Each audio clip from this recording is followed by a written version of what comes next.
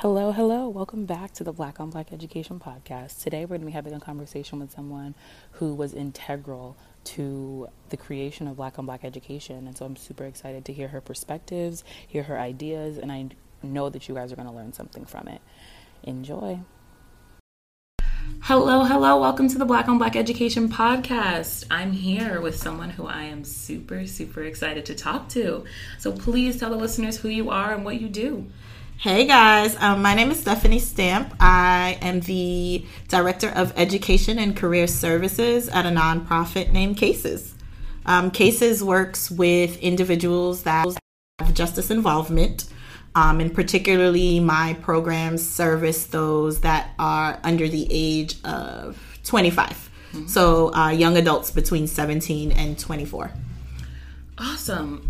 So when I came up with the idea for Black on Black Education, I spoke to you, and I spoke to you about kind of like what I was thinking, the ideas going around in my head at the point where I had no idea what I wanted Black on Black Education to be. And you spoke about creating a sense of virtual mentorship through building community around the advancement of education in the Black community. And that stuck with me. So tell us about why that's so important, and especially for the students in the populations that you work with. Yeah, so a lot of the services that my programs provide are around young people that have been disconnected with education, and something that I've also always seen and heard is the experiences that they had when they were in public schools. Mm-hmm. And I started off at the agency as one of the HSE teachers, and it was really interesting to hear their comments and their feedback on not only the literal education they received, but the feelings that they had when they were in the classrooms. A lot of the young people didn't feel seen. They didn't feel heard. They felt that things were moving sometimes too fast for them, but there also wasn't a space for them to be able to express that. They felt, I don't know if embarrassed is the right word to put on it, or they just didn't want to share that or felt comfortable to share that with anybody. So their way of dealing with those things would be to kind of say, all right, I'm writing this thing off. And they started to disengage. And then once you start to disengage, you're using that time to do other things. So it was really important when I came into this space to think about why those young people disengage and to get to understand that why. And I think that, education has shifted in a sense over the past years and moved from more of a space of the teacher being the head and that being the only way to more so understanding that education is a two-way street and that young people also bring things to the space of education and that they should be allowed to express those things, and to understand that we are teaching them, but not also they are teaching us as well. And just thinking of in the minds of, folks that want to enter the field and thinking about the future, it's something that needs to be infused in there and to be passed down and to share, to say that education is, a lifelong experience. Education is not only about a physical classroom. It's about bringing all of those experiences and sharing those experiences with one another, and those things that each person takes away from sharing those experiences. And sometimes our youth didn't get enough credit for bringing their experiences into those spaces because it might not have looked the way that the structure looks. Absolutely. Yeah, thank you. And the hope is that people listening take those sorts of gems and use them. You said one thing that I wanted to clarify for listeners. What is HSE? So HSE stands for high school equivalency. So for young people that did not finish high school in a traditional route and earn a traditional high school diploma, they are able to take classes that earn them their high school equivalency diploma. In the past, students would take the GED exam, and in common language, folks always used to call it like you got your GED. But that was just the name of the test. But you got a high school equivalency diploma. Got it. So yeah, HSE stands for the high school equivalency. Thanks. So moving on to the next question, we also spoke a lot about the lack of teaching self-love and appreciation in the school system. So talk a little bit about the need for that for Black students, specifically because of their experiences, and how you learned that was something that was necessary to incorporate in the classroom. Definitely. I can think about my own experiences in the public school system, and having very few educators or the staff in these buildings look like me. And I think with that, there's somewhat of a natural disconnect that happens. And now in, my classroom and in the spaces that we've created, I think there's something that lends to the students feeling a natural connection first. And then being able to build, I guess, trust. Because I think something that's almost maybe not seen or ignored when you're a teacher or a facilitator, or you are passing on information to someone else, is that requires trust. The person you are passing information on to trust you in some sense to listen and potentially absorb and take away the entire thing, parts of that thing. And when you don't trust someone could be talking to you, but you're like, and you keep it moving because you're going to disregard everything that's said. So there's a level of trust that happens. And our young people, I often felt like their lives, like the folks who were in front of them didn't understand what they were going through in their lives. And didn't want to. And they didn't want to. And they didn't feel appreciated in a sense. And having someone who looks like you, who is also telling you, I believe in you, who is also saying, I see you, who is also supporting you, whether it's, your math teacher and their support is taking the extra time to help you with problems you didn't understand, or whether it's someone just saying good morning, or someone, someone understanding what's happening in your community without you having to go through a full-blown explanation from A to Z. Those things play a part. Our times have shifted. And, in my time, not that I'm that old, it was like my time back in the day, that, I think we took okay, the teacher said this, so you went, okay, the teacher said that, so that's that. And in 2019 and moving forward, young people, whether they're 5 or they're 25, are questioning things more, and they're not just willing to say, okay, the teacher said that, so that's that. It's kind of like, why? What else is there? What do you mean by that? And with the questioning, you're starting to look at people and kind of wonder, why are you here? What's going on? And I think all of those things play out in the classroom. So definitely being able to see somebody that looks like you and is pouring into you as a person, whether, you have someone consistently saying, how was your day? How was your night?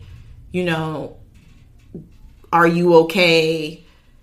What are you doing? What are you into? Someone listening and knowing you're into music, and then they're continually tapping into so what's new with you in music, and all of those things definitely play out. And the student then looks at themselves and kind of begins to re-image themselves in a little bit. They start to appreciate who they are. They start to say oh, that's okay.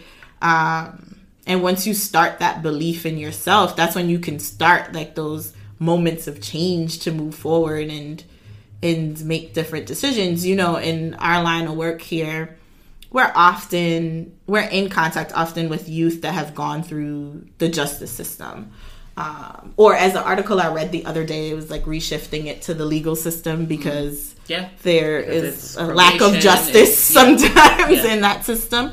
So them moving through those systems, and there's a lot before we even think about tackling passing a math section or social studies section of a task that we have to do, because this young person we might need to work on that person's self-love and that person's self-esteem, and saying like, you can do this. Yep. And we might be turning someone who's felt like a failure, so therefore they don't even want to begin. And most of our work is saying, you can do this. Yeah. And we're not going anywhere, and we're here, and let's go through it together, and not just say, oh, well, you didn't get it, so next. Yeah. And move on.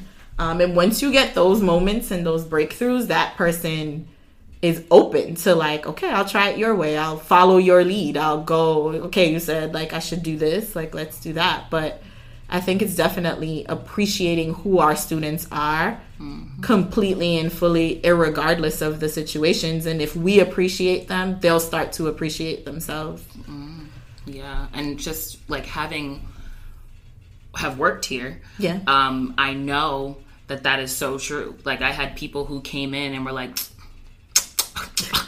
a lot of sound effects happen. Every other word, every other question is all the attitude but then when we got to a point where they were like, okay, but she's coming back every week. And she's trying again. And then when I said I was going to do something and I didn't do it, she's not mad at me. She's just saying, all right, well, let's take responsibility for what we did not do and keep it pushing. Yeah. And I didn't start with, you didn't do what I said. Well, how was your day? How are you feeling? What's going on? Why didn't it get done? Sometimes it was, I didn't feel like it. I didn't want to. I didn't do it. I just didn't. Yeah. And like sometimes that's the answer. And then sometimes the answer is my mom, my brother got arrested. And so like just thinking about touching on what you just said, it's so... My high school experience, I didn't feel disengaged because my principal every morning, no matter how cold it was, no matter how warm, it doesn't matter. He was outside in his suit every morning to say hello to every child that walked through that door. And so the difference between feeling seen and Eva, hey, how you doing? Knowing us by name is so different from the experiences that I've sat in this building with these kids of. I had teachers I've gone to for half the year don't know my name. And so it's starting with, you want kids to take information from you when you don't even care about that person and what they're going to use that information for.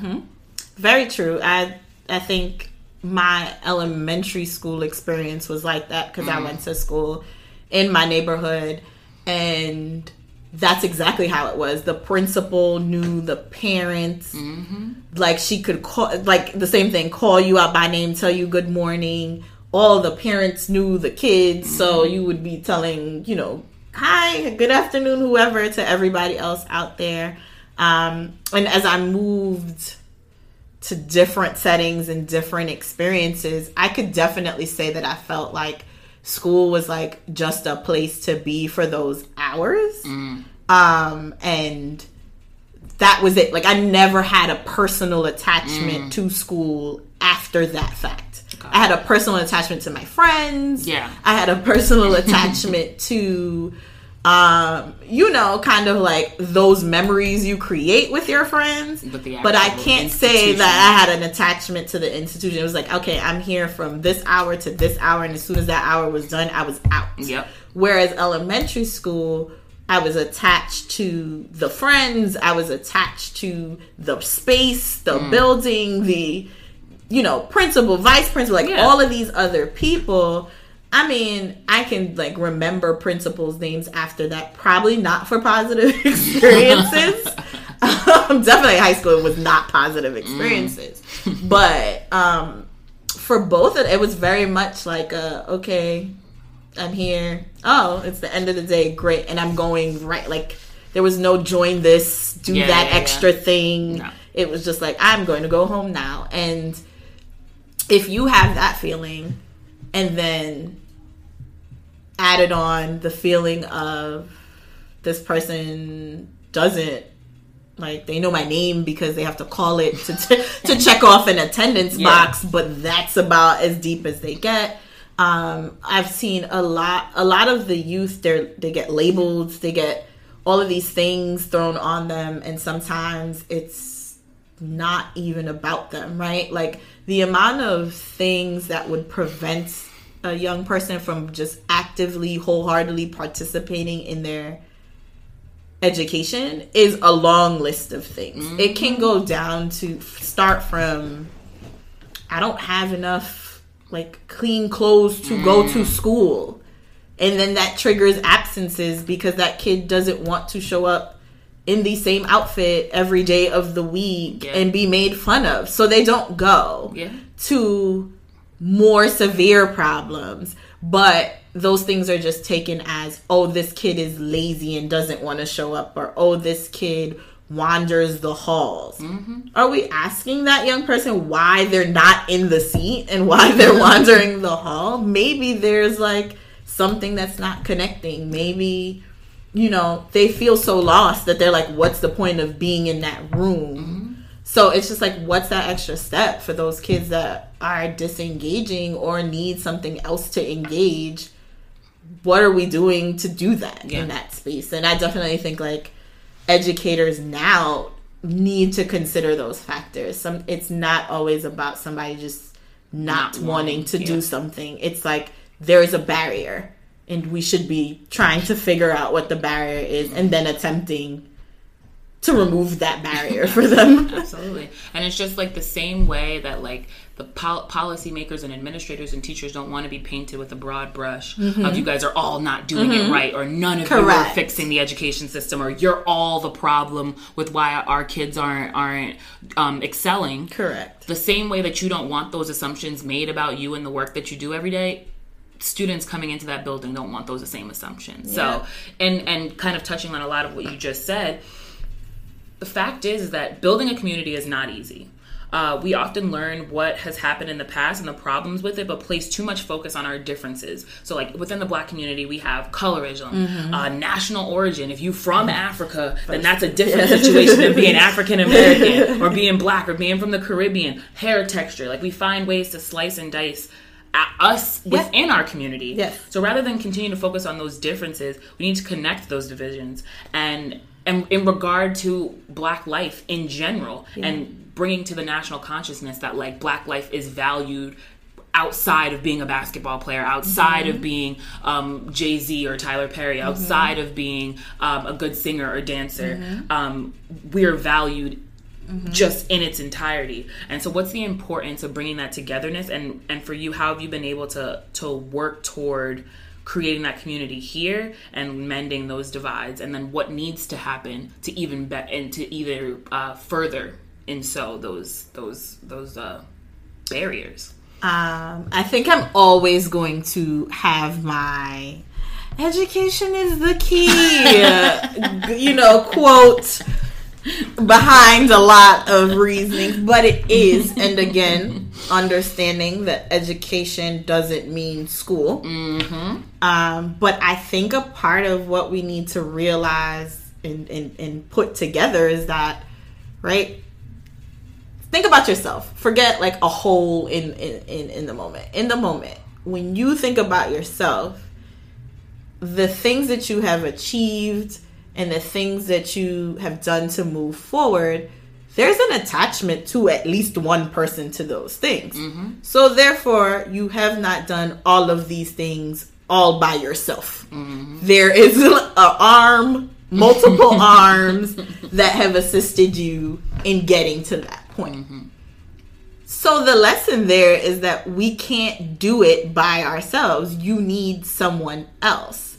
Now, I know that in our community, there has been very intentional things put into our community so that we are divided. That wasn't something that we woke up one day and created on our own. Absolutely. They're very intentional. I think as we are moving on and out of generations and into other generations, the younger generation is noticing that divide and noticing those intentional things and noticing that they have power to be different, think different, move differently. So we have to really identify and come to the agreement that at the end of the day, you are not alone and you can't do everything alone. And the quicker that we recognize that it does require assistance, a team, one other person, the other person, 10 other people, is the way that we'll set up, right? Like different communities, different civilizations. It's all about, okay, how do we start with A, then take A and grow it to A and B, then take A and B and grow that to A, B, and C, and continue to expand in that way. And that's kind of the thing that we need to work on. But it's going to be a process because there's a lot of things ingrained that have to be uncovered and dealt with and acknowledged and decided that we are moving forward from. Absolutely. You mentioned a couple of those, right? Like, I'm so happy, proud, can't even tell you how much, like, having my hair natural and seeing other women with like natural hair and being able to stop random people in the street and just be like, your hair is dope. Yeah. And walk away, right? Like all of this love that's coming from each other, yourself, giving that to another person and just giving that compliment and being like, oh my goodness. Like, yes. And then they're like, thank you. And then you walk away. It's spreading that. And, you know, and doing that is dispelling a lot of years of like, what looks pretty and acceptable and all of these terms that have been thrown around for a long time.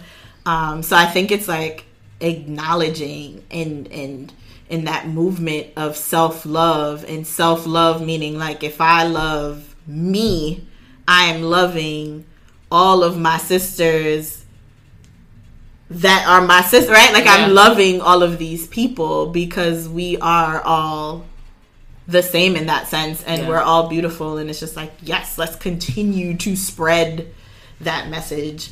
But it will take some time throughout to get rid of some of those things that were intentionally placed to create that divide. And then, you know, it's about spreading resources. I think one of the things that means something to me in this work that I do is that we're constantly exposing our young people and making connections to resources. I can't, you know, and to different ways of thinking. Yeah. We can't force you to, but it's just like, if we have this thing and we're saying, hey, we have this thing, this is what it is, and when you are ready to connect to it, we are here with it. Got it. And, you know, whether that's being able to like, we were speaking about traveling before we started the episode, and whether it's like traveling to different cities, states, countries. Who never left Brooklyn. Yes. And that's a lot of the young people that I work with. It's like they have not left their neighborhood. They have not left New York City. They haven't gone to the different boroughs. And all right, cool. Guess what we're going to do? Yeah. We're going to be all over the place. We're going to DC. We're going to Philly. We're going to wherever, because it's just important that you get access to these things, but also not only that you have the access, that you feel like you deserve the access. Like you don't feel like this is not a place for, I don't belong there. Yeah. Like, no. Why? Why don't we belong Let's there? unpack that. Right? Yeah. And even in places in the city, I remember being like, okay, like why shouldn't we be strolling down Soho and all of these other different parts of the city? Like there's no reason that you go stroll. Yeah. Like, so kind of giving access and resources, but it's like, you know, once we're in a position to spread knowledge and education, we should do so and pay it forward. Yeah. And then that person pays it forward. And by, you know, hopefully in that turn, like we are starting to change those patterns of thoughts and those habits and those things that were, I guess, passed through generations, and we're kind of making those changes and breaking those bonds. I like to think about in my own life, like my fiance and I talk about breaking generational curses and how we have to be very intentional within our family unit to break generational curses. And some of this stuff is generational curses as a community, not just your households, but It starts in a household. Yeah, it's breaking those things, and then and you know, you talk to your friends and you spread your circle, and you but again, you have to be willing to accept and to listen and to hear and to learn from another person, and that's the thing that we have to do, is like, I'm willing to listen and learn from somebody else, and think about things, or at least look at something maybe from a different perspective, different light. No, I vividly remember being here and one of the students saying, "You talk white," and being like, "Boy, let me put you on game, because I'm not gonna let you walk out of here thinking that, because you don't even understand what you're saying. Correct. You're saying that then you inherently are not smart. You're saying that you inherently are not intelligent. That this way of speaking, or this or the knowledge that I have, or the things that I've learned, I have to get closer to whiteness in order to receive them." Correct. And that is just not true. Yep. And so he's like, "Whoa, you're getting so upset." I'm like, "I'm not upset. I'm just letting you know that was incorrect. And we are not going to let you leave here not understanding that way of thinking, that we have to figure out where it came from, and then get it out of here, because I want you to know that you, as you are, exactly the way you are, is enough." Yeah. So, yeah. And I think, like, those are those generational things that pass down to us, right? Like, generations before had to really think about how they were going to flow into culture. And they had to assimilate, in a sense, into things that maybe they didn't naturally want to do, but it's like, all right, if I want to move forward, get ahead, make a better life, I have to do X, Y, and Z. And sometimes you can lose certain parts of yourself in doing so. I think for us, and what our young people get to see in kind of like our generation, is that we're able to understand and able to make that connection and still say, we're professionals just like everybody else, and we don't have to switch and, you know, theoretically move into this different sector because of that. I remember in teaching, when I was in a classroom and I'd get a new class, and, you know, you do your like meet and greets and people get to know each other. I always like to have the young people assume, because that's what it was. Like, they're like, "Well, where are you from?" I'd never answer their question at first. I'd kind of be like, "Where do you think I'm from?"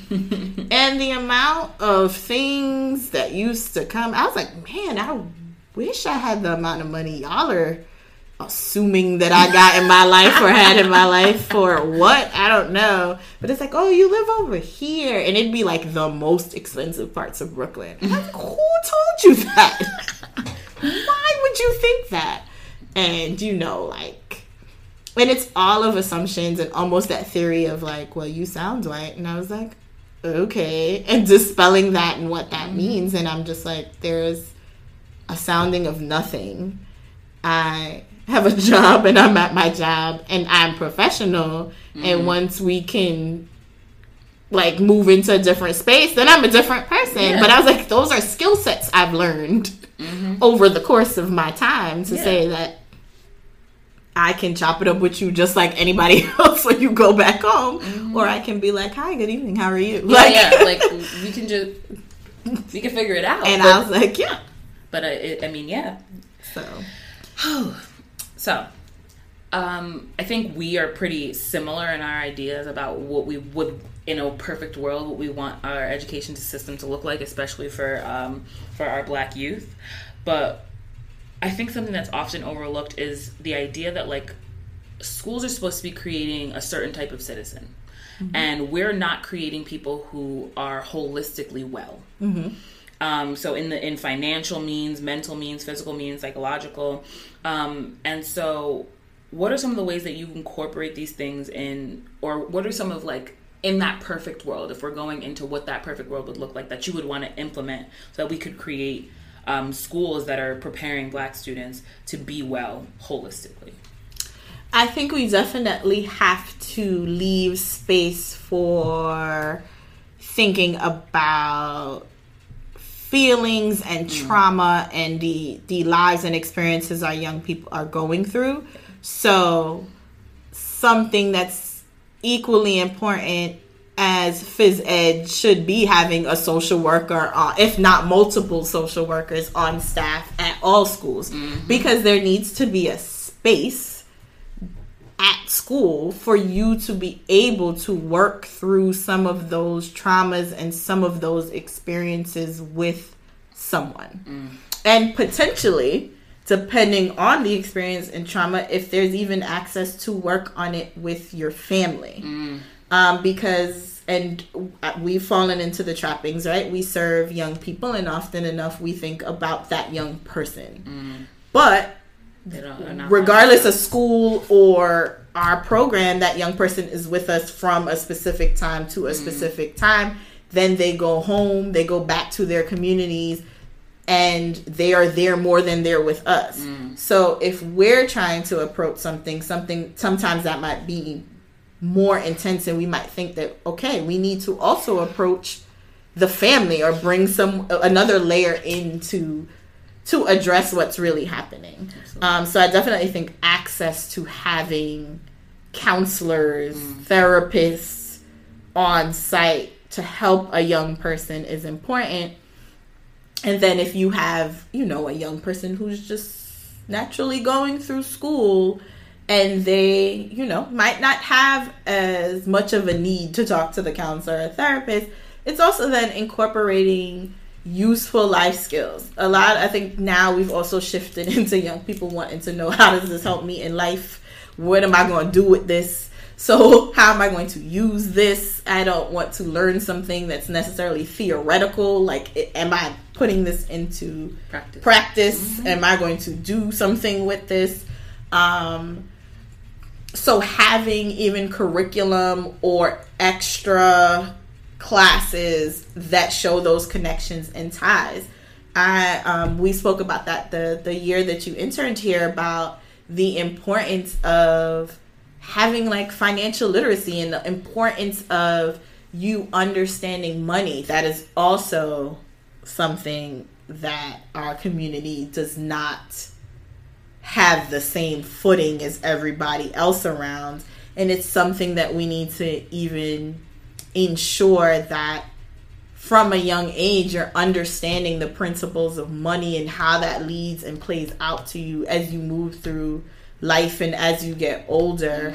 And often enough folks inherit wealth, and we're a community that's not set up to inherit. We often, each person has to do it for themselves and build their own, and there's not necessarily inheritance happening.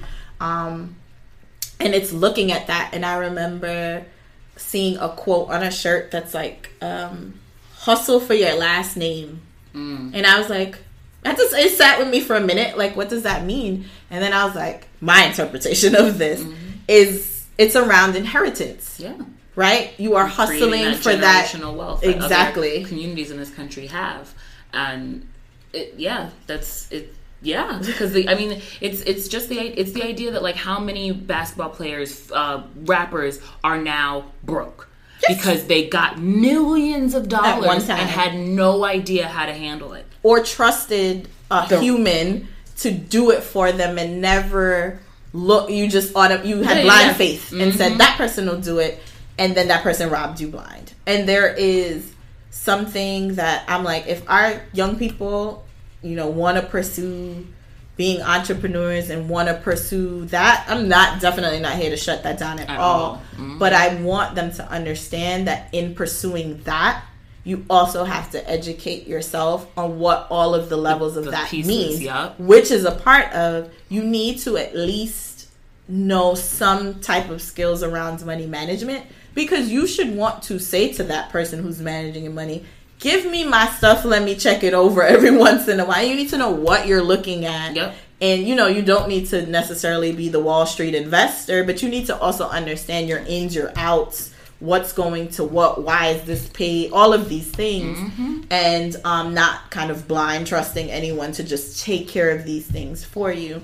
But, even down to you're not famous and making that type of income, like, understand managing your money. Sometimes, like, there are people who make far less, who have way better money management skills than someone who's making a whole bunch of money and have poor management skills. Absolutely. And it's understanding the importance of that. So it's like looking at a student's life and not only thinking about how do we get you to pass high school and how do we get you to pass these regents.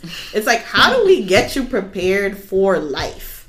And whether we're talking about dealing with emotions, because emotions don't go away after you're a teenager, you need to be built and to infuse some strategies in your life to deal with stress, to deal with anxiety. There are tons of kids now that are anxious and from really young ages. Mm-hmm. And we have to acknowledge those things and say, okay, how are we arming our young people with strategies to get through these things in life? Absolutely. And not just sending them, and granted, I think I was part of a generation that was like sent out and figured these things out for myself. Mm-hmm. And as a mom, I'm attempting and doing my best to say, again, breaking those generational curses, how am I assisting my kids with thinking about those things from now? Yeah. My oldest son is definitely a young man who is anxious about a lot of things. Mm-hmm. Gets anxiety for chess, gets anxiety around thinking about the future, gets anxiety around so many things. And it's like, how do I give him a space to acknowledge those feelings and then give him a space to provide a strategy to help him cope, not just dismiss them and make them seem like, oh, you're weak for having feelings and these things. I think, a lot of our Black boys have been made to feel like it's bad to have feelings and to express feelings. Stop crying. Yes. You're a man. And it's like, we're people. Things hurt. You cry. Like, that's the end of the story. Absolutely. You are actually stronger to be able to talk about your feelings and move past it than to suppress it and be a ball of something. Mm-hmm. And putting in that work for people to understand, like, it says something about you that you can be brave enough to face those things and then find out how to move through them than if it's just avoidance. And I think we've all experienced what happens in avoidance, whether it's in our families or whatever. We know what that looks like as a community.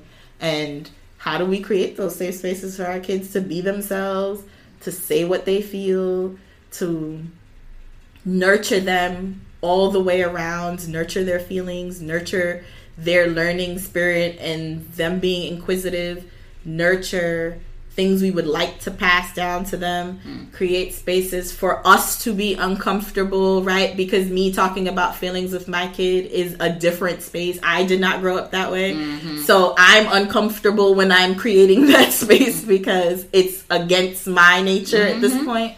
So I have to say, all right, let me be uncomfortable to go there to provide that comfortable space for him. So it's looking at our young people all together, and then taking some good old school stuff, right? Like it's still like we should, go old school sometimes and be like, all right, let's do some laundry and some ironing. Like some of those things still stick. Mm-hmm. And lifelong skills that we need, but are we preparing our young people right now to hear no's? To potentially experience it won't all go well all the time, to experience not everybody gets a trophy, right? Like what's get a trophy for what are we showing up. Experiencing? What are we providing for them to experience those things and for them to say, I feel this, and like acknowledging that's completely fine and okay, and like the second step. It's okay to have that in this moment. Yeah. But now how do we get from where you are right now to where you want to be? Yeah. Absolutely. And so in talking about what a beautiful, amazing school is going to look like I don't want to put a number on it. I'm not ready yet. But what groups and organizations other than CASES do you know that are doing this work? And why is it important to figure out some way to connect them? So like with this podcast, that's kind of what I've been doing. Yeah. Is like talking to people who are looking at education in various different ways. So you teach and work in a non-traditional setting. I've talked to teachers who are working and currently in the trenches in DOE schools. I'm trying to get a charter up on here so we can figure out what that looks like and how that comes together. Yeah. And I'm also speaking to a woman who is a career educator, and she said, you know what, like, but we know that it's bigger than this. It's a curriculum problem. It's a having restorative justice practices problem. So she left and became an entrepreneur and is now selling her services to schools around the country to get them to understand that social emotional help is something that needs to be implemented in our school. Restorative justice practices are things that need to be implemented in our schools. So overall, this question is basically like, who do you know other than you guys that's doing this work?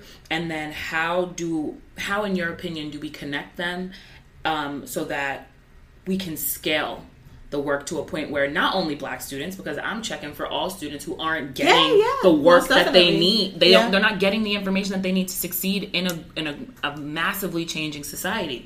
Like how do we scale it? Yeah, is really my question. I think it's definitely finding, no matter what path people are in or on, it's finding like-minded individuals who have that same passion to want to change these things, right? So there are tons of organizations like us that work with a specific population of those who have had justice involvement. So you have organizations like Fortune Society, organizations like the Osborne Association, that work with those individuals. You have different HSE programs throughout the city. Some are ran by DOE and some independent ones exist, like Opportunities for a Better Tomorrow has an HSE service.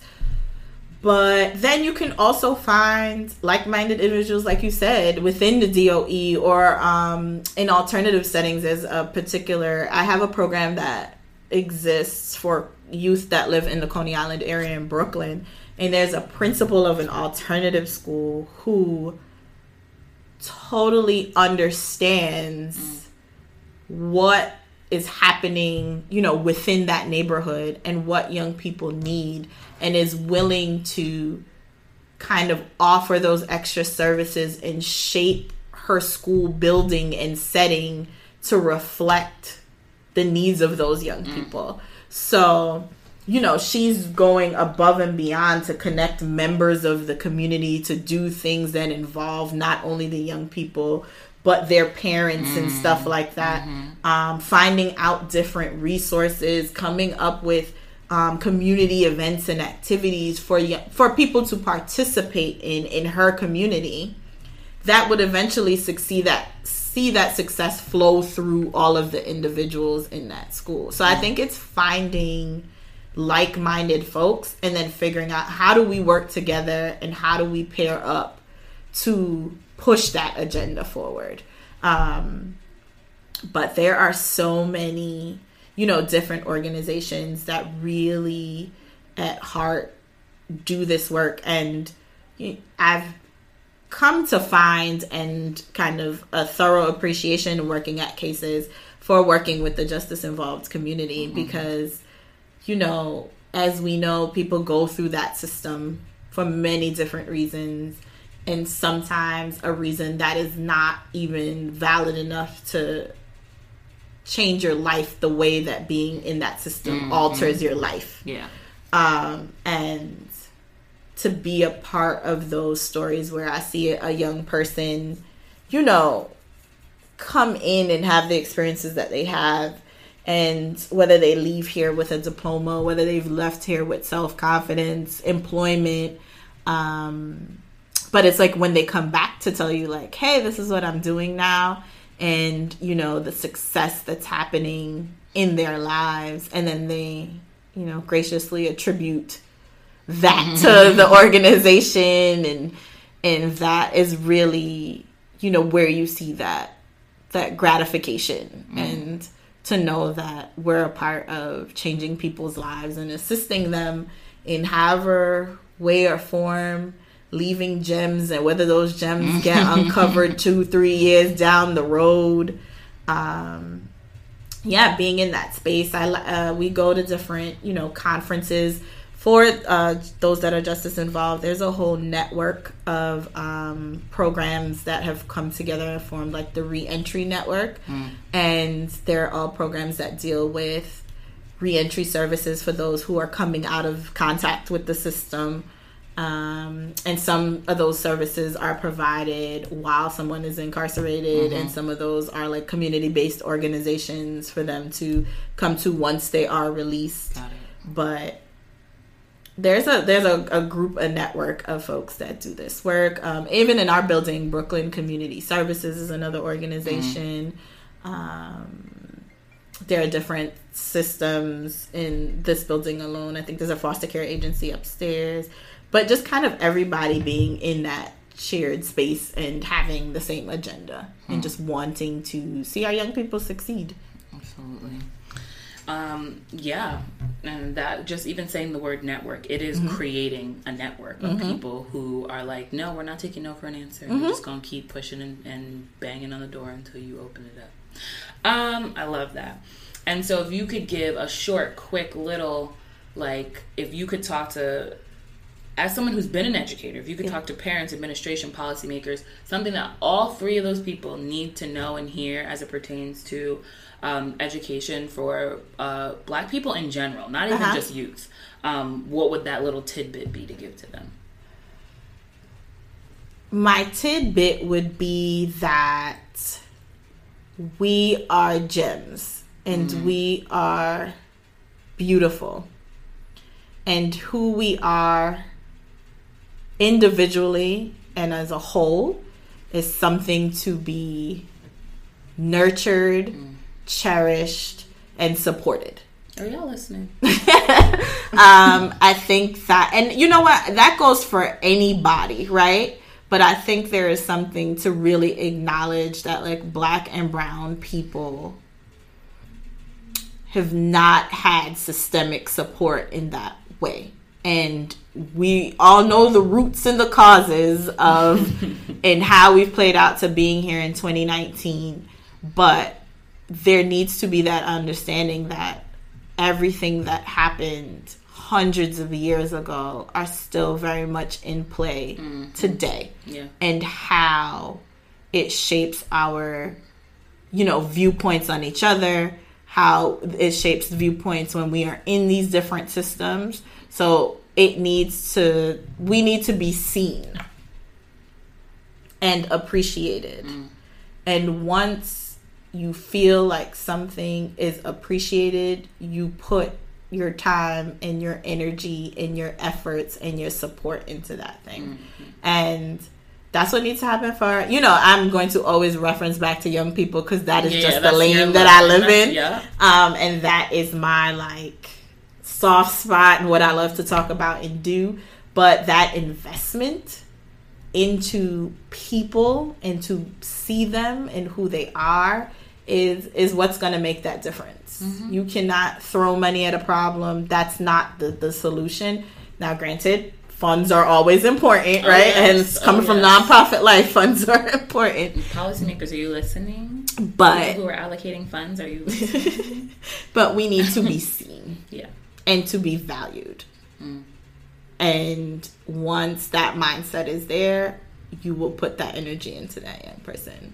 And until then, us folks on the ground will be putting that energy regardless of whatever. Absolutely. We are here to serve our community and to look out for those best interests of our children and adults. Because our agency also we work with 10 and up.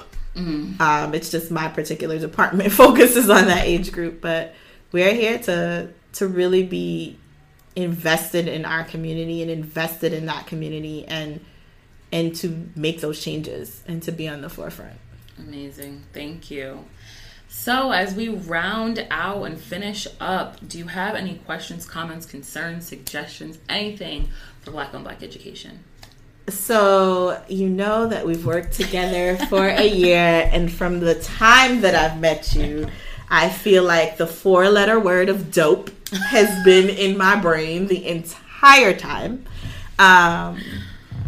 And I think more of a testament to you and my sentimental emotionness going. I am very proud of you for starting the podcast and for putting this forum together. And I'm just thoroughly excited to be a part of it and be in an episode, and then also to see where this goes from here. And to any other educator out there, and again, educator does not mean you are attached to a school, because we are all educators in our own right.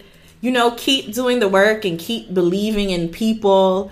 And definitely, like, we are all important and beautiful and love, right? We are love, and we should be reciprocating and spreading that love out there.